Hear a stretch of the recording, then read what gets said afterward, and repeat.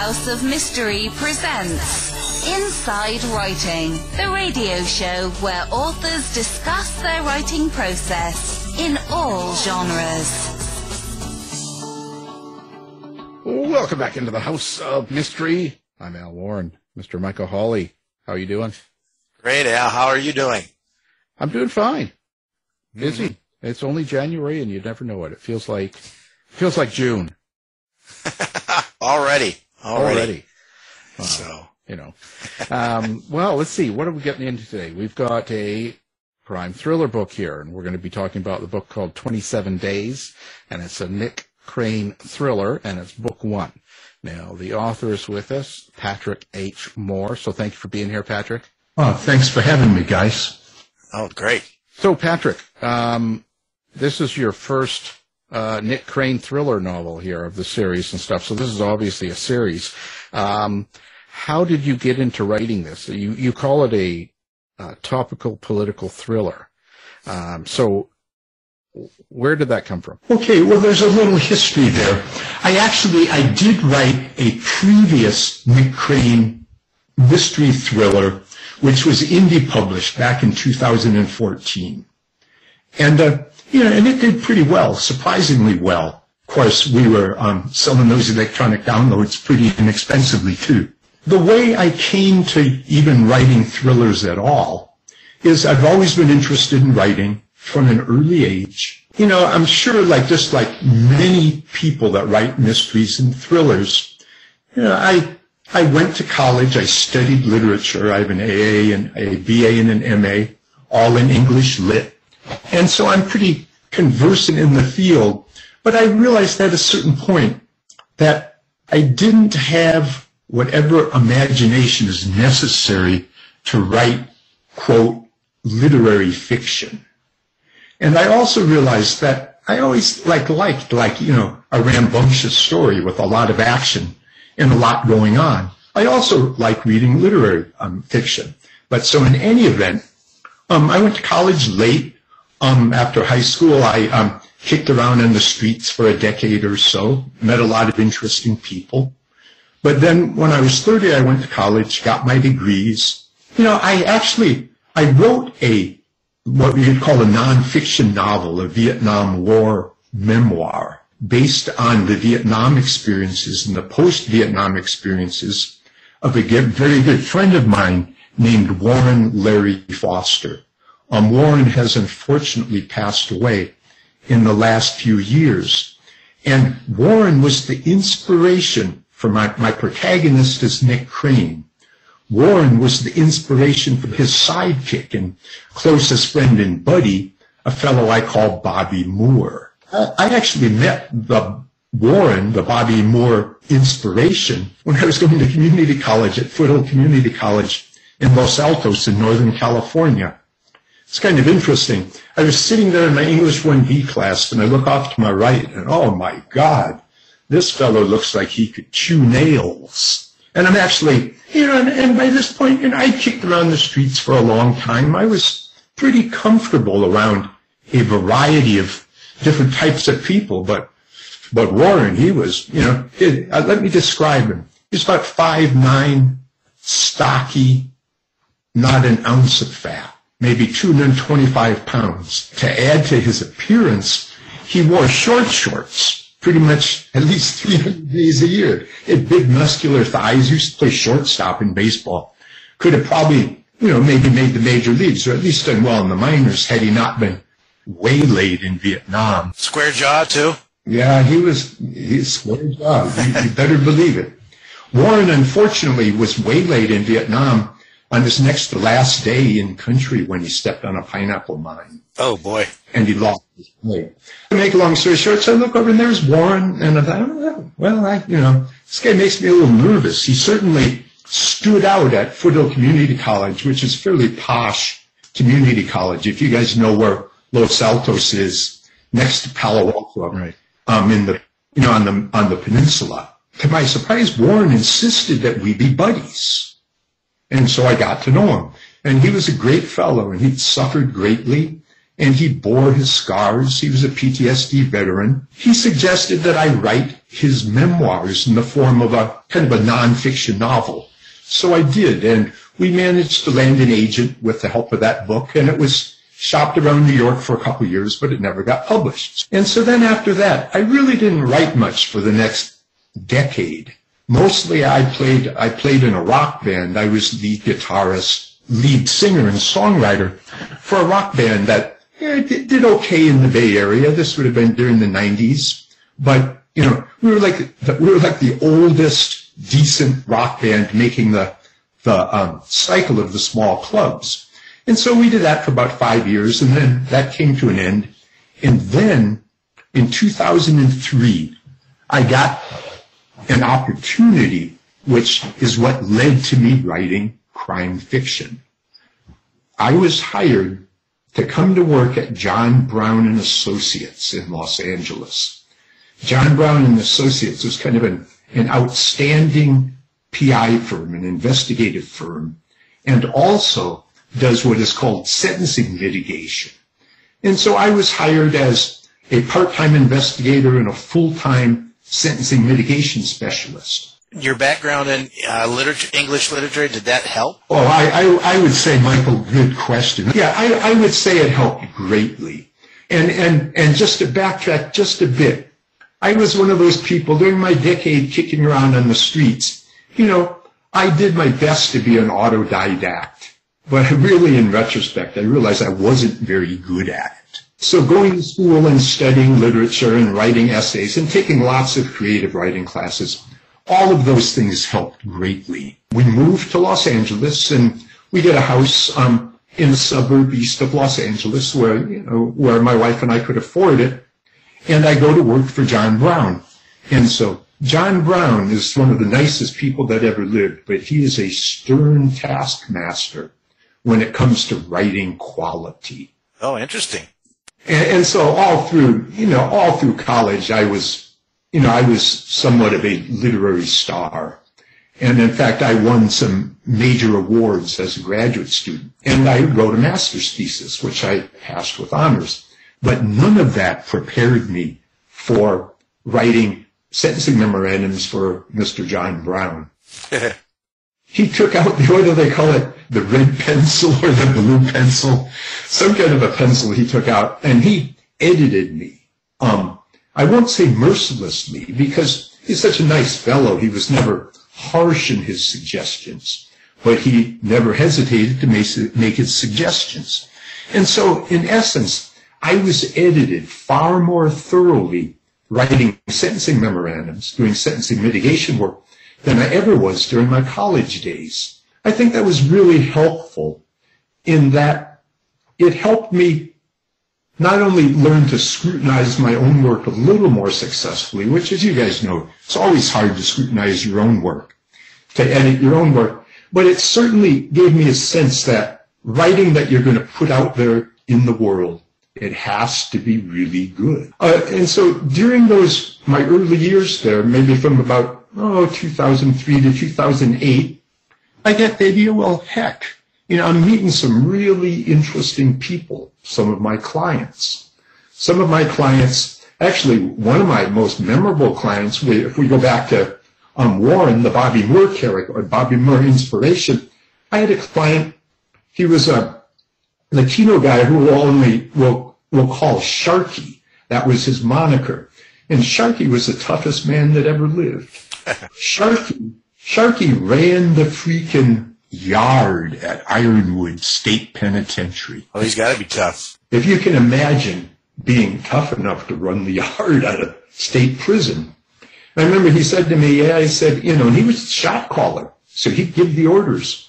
When people needed to be disciplined, or what you call checked in the parlance, when people needed to be checked, it was Sharky giving the orders to check them. I remember one interesting comment he made. He said they would haul the bodies out on stretchers. Wow. So anyway, I met, and I'd known a lot of interesting characters during my life kicking around the streets in the Bay Area in Northern California, but nothing compared to some of the people I met doing my job.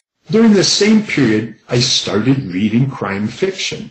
And I really had no idea where to start. And kind of helpfully, I think, the first crime writer that I read in some depth and detail was Dennis Lehane, or of course you guys know who Dennis Lehane is.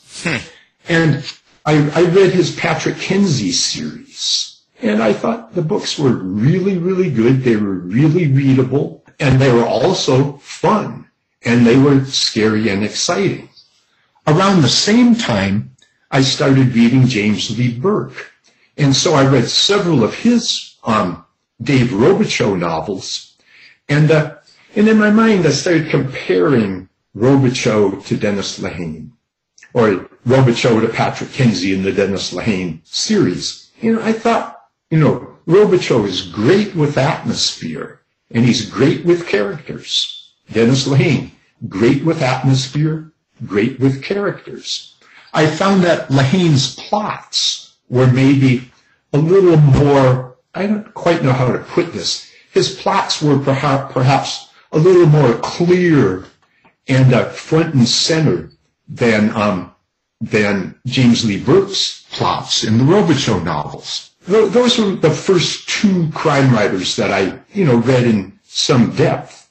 And I also started reading a few Jack Reacher novels. Took me a little while to warm up to Reacher. But, after I'd read a few, I like Reacher too. And so I really started out, reading the giants, you might say. Then in about 2008, I started hacking away at my first crime mystery, or first mystery thriller, which is the book I call Cicero's Dead. And it took me a couple of years and, a dozen drafts or more. I had a pretty good editor who was just like a friend who I met through the crime blog. And he indie published it with his little publisher, US Indie Books. And so that's the book that did surprisingly well. And so I was happy with that. One thought I had about the book is it was just kind of like a standard brand crime mystery thriller. That is, you have your protagonist, who was Nick Crane. I invented the Nick Crane character. I invented Bobby Moore, his sidekick. And I invented Nick's friend, a cop, a narcotics detective named Tony Bott. So they were kind of like the Three Musketeers. So I had my characters, and I was starting to learn to write in the noirish style, which I enjoyed. And so all of that was good. And, the plot, it was a kidnapping story. And there was a female love intrigue. And at that point, Nick was married. He had a wife and he had a daughter. And I wasn't really sure to go with the female love intrigue. So as it turned out, it didn't go that far. So we published that in 2014. Actually, probably a good 5 years after I finished it, but before it was thoroughly edited by my editor and publisher of US Indie Books, a Hollywood screenwriter named Max Myers. So Max Myers certainly did me a solid in publishing my first book. At that point, I met a really kind of famous Hollywood executive producer named Peter Hoffman. And Peter Hoffman, who had a penchant for helping writers and artists in general, he consented to read Cicero's Dead. And so he read it. And then he reported back to me. And I remember really clearly what Peter said. Peter said, well, this is good. It's a decent plot. It's a solid book. However, for your next one, float me a draft once you have a good draft, and let's talk about it to see if we can do anything to improve it. The next book which I wrote is actually the prequel to 27 Days. Even though 27 Days is first in the series, the book before it, which is called Rogues and Patriots, is a book that Peter Hoffman kind of served as my casual editor, if you will. And so we wrote it, and he had Hollywood connections, and he had back in the 80s, and he had been involved, and he'd been executive producer for some of the biggest blockbusters that Hollywood ever turned out. That's nice. And then he had his own production company after that, and it had its ebbs and flows. But he became less of a name in Hollywood, perhaps, than he had been during the years that he was making the Terminator-style Sylvester Stallone-type blockbusters. Peter Hoffman, he talked to some of his connections, and he got me hooked up with a kind of high-end Hollywood agency called the Intellectual Property Group. And they mostly make TV series and the occasional movie. I think they're involved in some way in the Bosch series, though I haven't looked into that, so I'm not really sure about that. But anyway, so they send my book, Rogues and Patriots, off to James Ellroy's agent, and he rejects it. Oh, okay. So then they send it to another agent in New York, and he accepts it, and he shops it for the next couple of years. And I think it was sent to 60 publishers altogether. And no soap. Nobody wants to pick it up and take a chance with it. And it's interesting. In retrospect, I understand why. And I think in retrospect, I probably wouldn't have published it myself if I were a publisher, because it had clear and obvious flaws to me after I had written 27 Days and had learned more about, how to write a noirish crime thriller. Specifically the noirish part? Yes and no. Because, Lehane and James Lee Burke are kind of considered to be neo-noirish writers. It had more to do with learning how to structure a full-length 100,000-word novel. Kind of the ebbs and flows of the plot. Okay. And, the old saw, any story, it starts off and there's some kind of a crisis or problem. And then after a while, things seem to be smoothing out and going pretty well. And then suddenly everything goes haywire. And then you have to deal with the next set of problems. And so you deal with the next set of problems, and then eventually you start to approach the climactic series of problems or set of problems. And so I think what Peter Hoffman taught me to do was to structure a book in somewhat the same way that a screenplay would be structured, I suspect. Okay. During the 2 years while Rogues and Patriots was being shopped and being rejected, I wrote 27 Days. And in both of these books, what I attempted to do is I wanted to write a PI thriller with, I hesitate to say social importance, but a PI that really addresses social issues, social problems. And so what I came up with was the idea of, instead of having Nick kind of work out and solve kind of what I would call a standard type mystery. Someone gets kidnapped, a desperate mother comes to you, and you go from there and try to find the kidnapped person. Instead of doing that, I wanted to have Nick Crane take on or be taken on by a group of alt-right aristocratic super patriots. So this was kind of my brainstorm, if you would call it that, to write a crime thriller that, it's not just about a kidnapping or a murder or, any of the normal problems that we see over and over again in books of this nature, but actually addressed social issues. And so that was my impetus in writing Rogues and Patriots, which I believe my publisher, Down and Out Books, will publish as the follow-up to 27 Days, which its publication date is February 6th. So the 27 Days is kind of like a pre-COVID kind of world? Very, very good question, Michael. Yes. 27 Days takes place in the spring of 2019. Okay. Rogues and Patriots, which comes before us, takes place in the fall of 2018. Okay. And the sequel to Rogues and Patriots, which I'm writing now, which I call tentatively Giant Steps, it takes place in the fall of 2019. Oh, okay. So it's all pre-pandemic.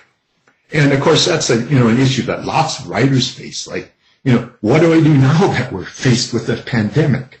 Do I address it in my fiction, or do I, avoid it? Gotcha. And so in 27 Days, by this point, I was aware of some flaws in Rogues and Patriots, which was essentially, although it was written in to some respects in like a kind of clipped staccato traditional noirish style, not unlike what James Ellroy uses in some of his later books. At the same time, I think there were purple passages and there was a bit of overwriting.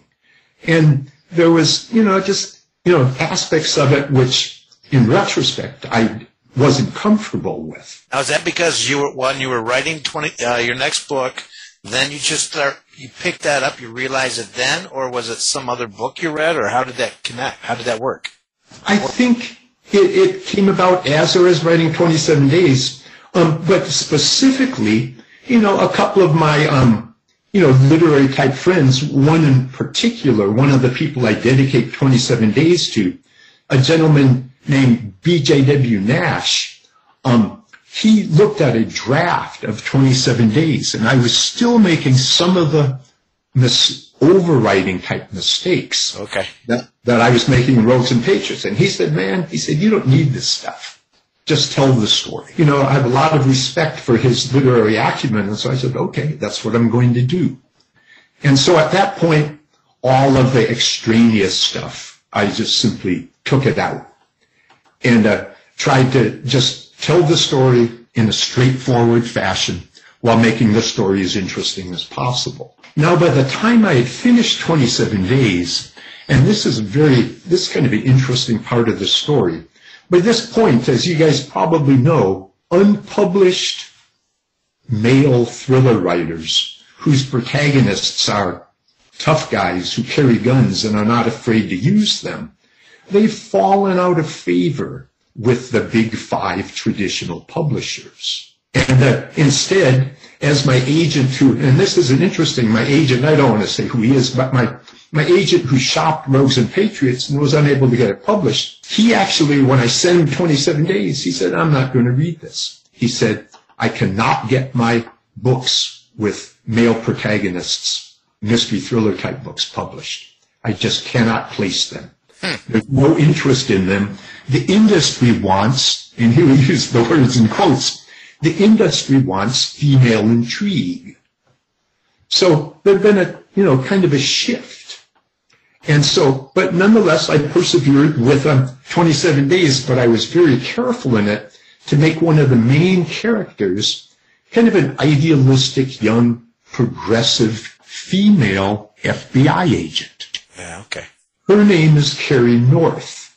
And so in the course of 27 Days, my protagonist, Nick Crane, meets Carrie North. And at first they're a bit like oil and water, tough old Nick, young, idealistic Carrie North. In fact, Nick in his mind, he describes her as, he can envision her at a high school football game, shrieking with joy when the team scores a touchdown.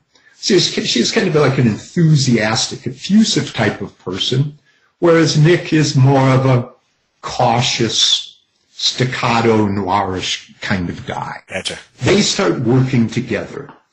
And so I don't want to say, obviously I don't want to commit too many spoilers here, but the basic setup in 27 Days is that Nick is hated by a woman named Margarita Ferguson. Margarita Ferguson is one of a group of 16 to 20 wealthy, aristocratic, alt-right individuals who are extremely powerful, who tend to work off the radar or behind the scenes. They're not the sort of people you would see, making speeches in public for the most part or that sort of thing. Their goal, they have two or three things they want to achieve. They want to eliminate the immigration of minority groups such as Latinos and Muslims as much as possible. Those Muslims and Latinos that we already have here in the country, they want to lock them up in private prisons as much as possible. They're instrumental in building the private prison industry in the United States. And because in Rogues and Patriots, Nick is actually, I think in Rogues and Patriots, which will be published as the sequel to 27 Days, but it actually comes before it. It's actually the prequel. In it, Nick is captured and escapes, I believe, 5 times. So by the time 27 Days, and some of these escapes are, they didn't come easy. So by that point, Nick is hated by the principals. At the same time, there's a contingent or a faction of the principals that kind of wants to put Nick to work for them. The reason they want him to work for them is because they recognize that he's quite competent and can, he has good organizational abilities, he can take on a job and he can execute it. So for that reason, they like him. They want him to work for them. At the same time, they hate him. Why do they hate him? Well, it turns out that back in 2011, Nick was hired by a wealthy Pasadena billionairess to look for her best friend's son who had disappeared. And in it, he discovers that there's a gentleman named Frank Constantine. And Frank Constantine is a serial killer of women. Oh, there we go. I like that part. And so Nick and his team, it's kind of like almost like a true crime thing. Oh, yeah. Nick and his team, they set out to find Frank Constantine and bring him to justice. With, great difficulty, they managed to do it. And in the end, Frank Constantine has every opportunity to surrender. But he refuses to surrender. He has a pipe bomb in his hand, and he's about to blow everyone to kingdom come, when his assistant, a fellow named Henry Moore, or Henry some, I can't remember his name, Henry shoots Frank Constantine with a Ruger, and Frank Constantine's head explodes. So that's the end of Frank Constantine. So that's in 2011. Nick and his partners discover that Frank Constantine was more than a serial killer of women. He was also a ranking member of the principals, and he was a military psychiatrist engaged in what he called, euphemistically, gentler, kinder torture techniques. And so Nick's partner, Bobby Moore, is really interested in this. And while they were tracking down Frank Constantine, they found one of his safe houses, and they find his gentler, kinder torture records. So they pilfer the records. They take them back to Bobby Moore's safe house, which is in the City Terrace section of East Los Angeles. And so this was a mistake. And because, in essence, they had stolen what is arguably government property, Frank Constantine's gentler, kinder torture experiment records, because he was a military psychiatrist working for the military. Some brown vans show up with some gentlemen who insist on retrieving the torture records. So Nick and Bobby give them back.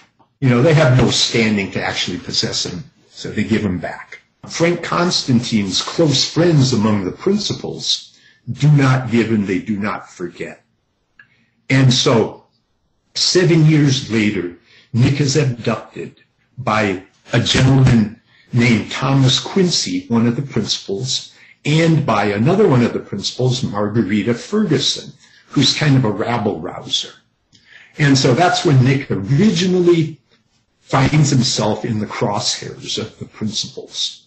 And so in Rogues and Patriots, he's captured 5 times, he escapes 5 times. And we won't go into what happens because the book will hopefully be published in 2024. And so as 27 Days begins, one of the principals who abducted Nick in the first place, Thomas Quincy, is sort of out of the picture, or at least is out of the picture to some degree. He had actually taken a criminal fall, as what he was doing, his goal was to organize people to perform false flag violent operations against the United States. In other words, domestic terrorism. And actually, when they first abducted Nick, they wanted Nick to work for them because they wanted Nick to, organize the false flag operations. Obviously, Nick would never even consider doing anything of that sort. But that's what they wanted him for. So then fast forward to 27 days. Rogues and Patriots ends in October of 2018. 27 Days picks up the thread in April of 2019. And in it, Nick discovers or is informed that the principals have kidnapped Bobby Moore, Nick's best friend, partner in his PI firm, Nick Crane and Associates, and his friend for 30 years. They originally met when they were studying criminology at San Francisco State University, several decades previously. So Bobby Moore has been kidnapped, and Nick has to get him back. So they have serious leverage now over Nick. Exactly, Michael. They have serious leverage, and not only that, but there's another one of the principals, a snowy-haired gentleman, kind of an avuncular, snowy-haired gentleman named Desmond Cole. Desmond Cole is very hard to read, kind of like he talks out of both sides of his mouth, smiling all along. So Desmond Cole informs Nick that, oh no, actually it doesn't quite happen that way. I don't want to go in plot-wise to how it happens. But anyway, Nick finds out that Bobby has been taken. And shortly thereafter, he's contacted by Desmond Cole, who gives him the ultimatum. And the ultimatum is, and this is where the title 27 Days comes from, Nick has 27 days to turn himself in to Margarita Ferguson, who, for some reason, Margarita just hates and despises Nick, loathes him. Her goal is to get him in her clutches so that she can torture him and then ultimately execute him in the most painful way possible. So Nick is given the ultimatum. He has 27 days to turn himself in. If he turns him in, Bobby Moore, at least in theory, will be put in an airplane and flown to Argentina, where he'll be dropped off, no questions asked, with money and new identification. So the race against time begins.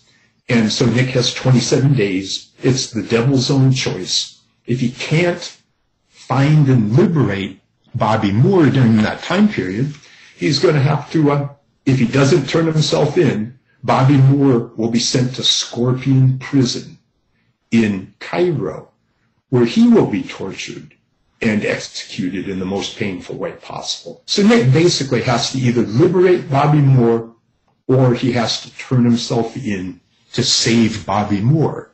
We can all imagine what we'd feel like if we were in that position. Well, what do?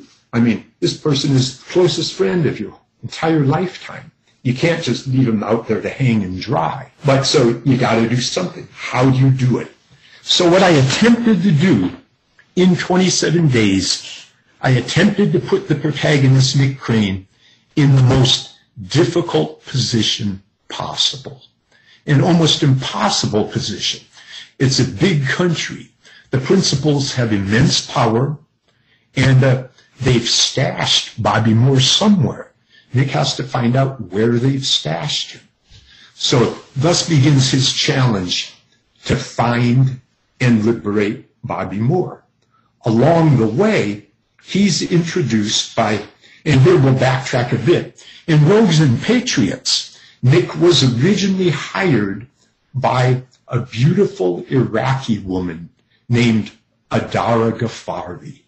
Adara and her father, Mohammed Ghaffari, are in essence prisoners of the principals. Mohammed Ghaffari had cut a deal to escape from Iraq back in the late 90s, and he had come to the United States with his daughter Adara. Adara's mother had been murdered in Iraq. And so they come to the United States, and then they discover that, they're really not free at all. They are given in order to, legally, if you were an Iraqi in those days, you can't just transfer your money to banks in the United States. It's not very easy, and is perhaps not possible at all. So in essence, one of the principals, Thomas Quincy, had control of Muhammad's bank accounts. And he'd been a wealthy oil broker in Iraq. So there was lots of money, but, they were only given enough to live comfortably. And so early in Rogues and Patriots, Adara approaches Nick and hires him to go back east to find and talk to her father, who is being held under house arrest by Thomas Quincy. It works out in such a way that at a certain point, Nick and Adara become lovers. Nick is long since divorced by his ex-wife, who simply can't handle the degree of violence that seems to follow Nick like the bubonic plague. So to fast forward to 27 days, about 100 pages into the story, Adara appears. She's at this point, she was an actor in college, and she's working in repertory theater. And she's in Wisconsin at that point, where Nick just happens to be. The reason Nick happens to be there is he discovers that Margarita Ferguson is holding Massa rallies in the Midwest, drumming up support for the president. In these stories, the president is never, named, but of course, the reader can easily figure out what president we're talking about. After attending a Massa rally or two, Nick has a database expert, a very smart young man named Greg Thurston, who, one of those guys who thinks being a PI is the most glamorous job in the world. And Greg had come to work for Nick a few years earlier, and he is a nice young man, a bright young man, and smart. And Nick's goal with Greg was to make sure that Greg just doesn't get involved in the heavy stuff, doesn't get involved in the violent stuff. And so, in order to achieve that, Nick had Greg serving subpoenas and that sort of thing. Unfortunately, he serves a subpoena to the wrong character, whose thugs jump him, throw him across the room, and he lands on his back and neck, and henceforth he's a paraplegic. So Greg Thurston, Nick's database expert, extraordinaire, is a paraplegic who works for Nick, and basically, Greg Thurston is an expert at finding stuff on the internet, including the dark web, where, most of us probably never venture.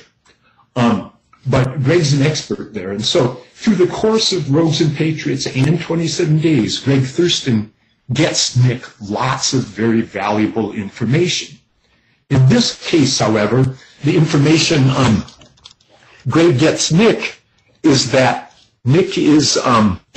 that Adara is there locally in one of the nearby towns in Wisconsin, 40 or 50 miles away, and she wants to see Nick. So Nick naturally goes to see her, but the surprise that happens is that the next day, Adara introduces Nick to Carrie Little, the young, idealistic, progressive FBI agent. I'm sorry, Carrie North, not Carrie Little. Right. Carrie, okay. The young, idealistic FBI agent. And so that's, and as I say, they're like oil and water at first, but they need each other. Nick needs Carrie because as an FBI agent, with the team working for her, she has firepower. Right. And on the other hand, Carrie needs Nick. So, because Nick has the ability to go underground in a way that even skilled underground FBI special agents can't always do. And so they team up. And so this helps Nick considerably in his efforts to try to find and rescue Bobby Moore. So that paraplegic sounds like Ironsides, the old Ironside show where he's a paraplegic, and so that's almost. So then she's going to even use him too, the paraplegic. She's going to use him. Who do you mean by she? The FBI agent. Or is it just going to be Nick using him? And that's a really good question. Actually, she doesn't use him. Huh. She has her own database expert. Oh, okay. Kind of a technical expert named Tim Swan. Tim's like a little guy, kind of looks like he was with his hair flopping across his forehead. He's the kind of guy who looks like he was born to drive a getaway car. But actually he's dedicated to Carrie North. Actually has a crush on her, though it's not really reciprocated. And so for database type questions, Carrie turns to Tim Swan, her expert, whereas Nick turns to Greg Thurston, his expert. Now, in order for Nick to agree to work for Carrie, he insists that he gets immunity. Because, Nick has never been a guy who's too concerned, or Nick has often been, shall we say, a bit unconcerned with skirting the law. And he has kind of a checkered past. And so Carrie arranges to get him FBI immunity. And so he's basically licensed to engage in any kind of investigation necessary as long as it's focused in the general area of Margarita Ferguson and the principals. So the principal is concerned, though. The principal should not find out that he's doing this, because wouldn't that undermine everything he's doing? The principal should not find out that he's doing what? That he's hooked up with the FBI agent Carrie North? And trying to find out where his friend is. Oh, absolutely. Right. Okay. Right. Their help is not always that, they're just not that skillful. They're not that good. A lot of them are, ex-cons and that sort of thing. Okay. And so anyway, so Nick, who's good at talking to all sorts of people, Nick, works to get the information he needs to find out where Bobby Moore is being held. And Nick senses that now Margarita Ferguson, she has a big organization. She has sleeper cells all over the western states. And she has some sleeper cells in the east, even though her President Massa campaign, which is MASA, Make America Safe Again, is largely centered in the Midwest. Gotcha. And I don't want to say too much more about, I'm afraid I've already committed a few spoilers, but Margarita Ferguson has a very interesting fellow working for her, a slippery, handsome, amoral son of a gun who goes by the name of Tommy Blank. I like how you said amoral, not immoral. That's actually very nice. I like that. Yeah, he's amoral. Tommy Blank is a real friendly fellow, and he's utterly unscrupulous. He has no loyalty to anyone, really, other than that he kind of goes whichever way the wind blows to some degree. And so he becomes a very important character in this story. And he may have the keys to where Bobby North is being held. Or he may know people who know where Bobby North is being held. So much of this story consists of Nick on the search for Bobby Moore. And then if he finds out where Bobby Moore is, well, then he's going to have to figure out how to get to Bobby Moore and liberate him.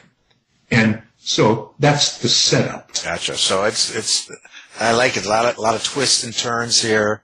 And then I have a question with your protagonist. Do you see yourself any part of your nature or your in Nick? Well, that's a great question. And, the reality is, I'm basically a nonviolent guy. And, I don't have a big gun collection. But I have been kicked around quite a bit on the streets as a young man.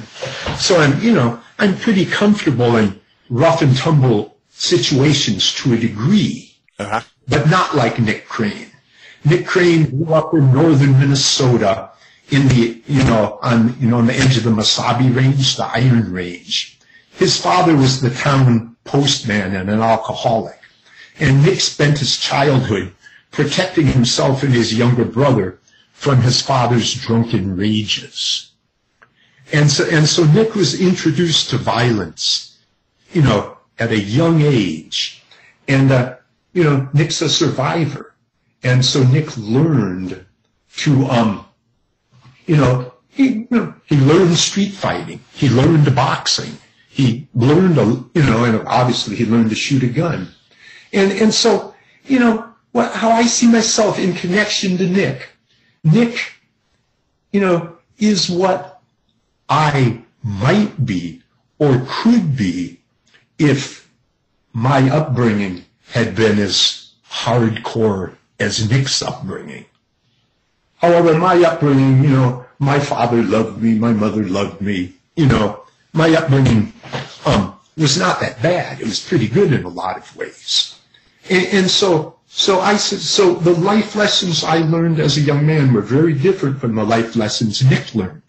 But that being said, with Nick's courage and resolute nature, I don't know if this is the best way to put it, but, when the former president, who was unelected in 2020, right, when he was elected, and, at that point, there was quite a bit of furor because the group Antifa was supposedly, engaging in pitched battles, or at least was willing to engage in pitched battles with the alt-right forces. Right.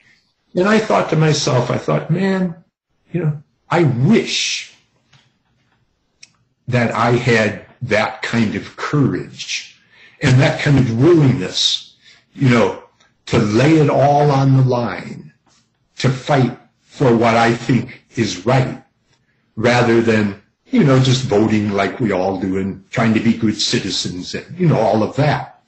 And so, so Nick Crane is kind of what I would like to be in an alternate universe, if such a universe existed. Kind of like a noir universe? Yeah, that's a really good way to put it. If we lived in a completely noir universe and we good-hearted progressives didn't have the option to just peacefully be good-hearted progressives, what would we do? We would have to fight for our lives, the same as Nick is fighting for his life and he's fighting for his friend Bobby Moore's life. Right. So I definitely identify with Nick Crane, to quite a degree, even though he's very unlike what I'm actually like. One thing I have in common with him, and I appreciate the question you guys asked, one thing I have in common with him, and this is where I differ from a lot of my friends, associates, good-hearted liberals and progressives all, I think a weakness of the liberal progressive part of America is that it has a very tough time coming to grips with the reality of evil. Oh, okay, yeah. We could go all the way back to, do you guys know who Hannah Arendt was? She was a notable philosopher who escaped Nazi Germany. She was Jewish, and she wrote a very influential book in which she convinced herself and stated in her book that evil is banal. Evil is, it's kind of like soft peddling evil in a way. Evil is not banal. Evil is evil. Good, obviously, it's a very broad spectrum. What is good? What is acceptable? But evil at a certain point is just plain evil, and it needs to be stopped. And the question is, how do we stop it? And it's interesting. Everyone, such as you guys, or anyone that's interested in true crime, that's interested in horror, whether you consciously think about it or not, at some level you are aware that evil exists and it is real. The serial killer is a great example of that. That's like the serial killer is evil on steroids. Yeah, complete lack of remorse. A complete lack of, and even an inability to feel remorse. That's why I liked when you said amoral as opposed to immoral, because that really gets right to that. I love that. Yeah, and Tommy Blank is probably the key character in 27 Days who is amoral. Even Margarita and the Principals. Are they amoral? Well, arguably less. Arguably yes, but, perhaps more it's accurate to say that they are, extremely immoral or extremely self-serving. And vindictive. and vindictive, right. Well, in the case of Nick Crane, they're extremely vindictive. Yeah, I think Margarita Ferguson hates Nick Crane because she foiled their initial campaign to either destroy him or to force him to work for them. On that note, we kind of have to wrap it up. How do you want readers and people to find you? Do you have social media, a website? What's your presence out there? I have a Facebook page called All Things Crime Blog, which has about 6,000 followers or so, though it's not as active as it was when I was running the crime blog kind of on a full-time basis. I have my Facebook page. This is Patrick H. Moore. I have my Twitter account, which is at Patrick H. Moore 1. And so to contact me directly, those would be the ways to do it. But of course, on my crime blog, I have my publicist, Corin Pritchett. I have information how to contact her. And as far as actually purchasing the book, which is being published on February 6th, it will be on Amazon in both paperback and e-version. My publisher is Down and Out Books. And that also it can be ordered directly from Down and Out Books. So now do you have a website? I have a website, All Things Crime Blog, which, and I'm kind of tortured by this because it really, it's really not a writer's website, but I kind of, I'm considering turning it into purely a writer's website. I'm not sure how I'm going to handle that. Okay. Well, the book we've been talking about, 27 Days, is a Nick Crane thriller, book 1, and our guest, Patrick H. Moore. Thank you for being here. Well, thank you for having me, guys. It was great asking you questions. It really sounds interesting. You've been listening to the House of Mystery radio show. To find out more about our guests, hosts, or shows, go to www.houseofmystery.com. Show's over for now. Was it as good for you as it was for me? Yeah. Good night. This has been a production of Something Weird Media. I'll be back.